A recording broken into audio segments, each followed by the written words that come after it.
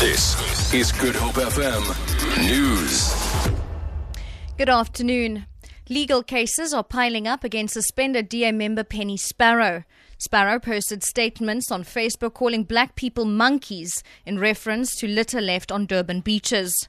Now, not only has the DA laid criminal charges against her and suspended her membership, a number of citizens, as well as the ANC Youth League in KwaZulu-Natal, have also approached the police. Spokesperson for the provincial ANC Youth League, Mukuseli Zonzab, says they are also opening a case with the Human Rights Commission.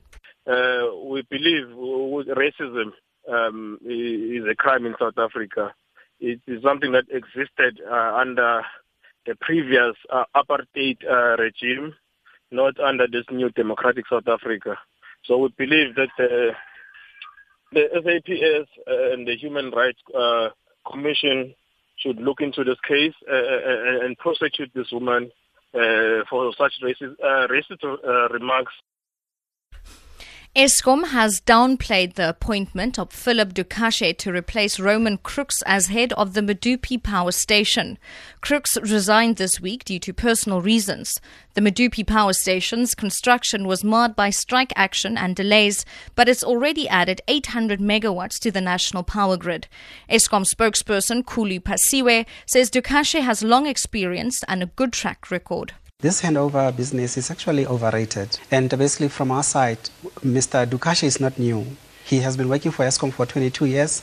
He has actually managed to bring back to service 3 power stations that were decommissioned before, Camden, Grootvlei and Komati. He brought them back to service. They're operating now. They're giving us about 2,000 megawatts. So he's not new per se, and he'll hit the ground running.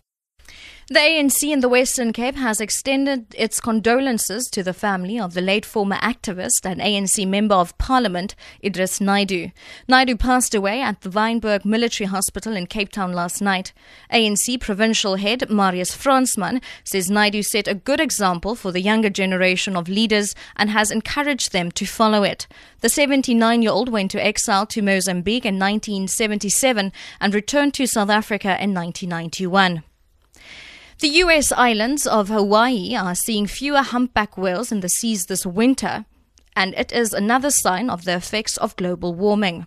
The arrival of the whales is a major tourist attraction, but Time.com reports that warmer seas mean fewer whales are arriving at the scenic beaches of Hawaii.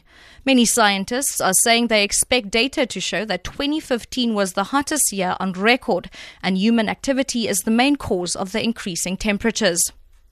And finally, the rand is trading at 15 rand 57 to the US dollar, 22 rand 94 to pound sterling, and 16 rand 89 to the euro. Gold is trading at $1,078 and platinum at $888 an ounce. And the price of Brent crude oil is at $38.15 a barrel. For Good Hope FM News, I'm Shirley Barnes.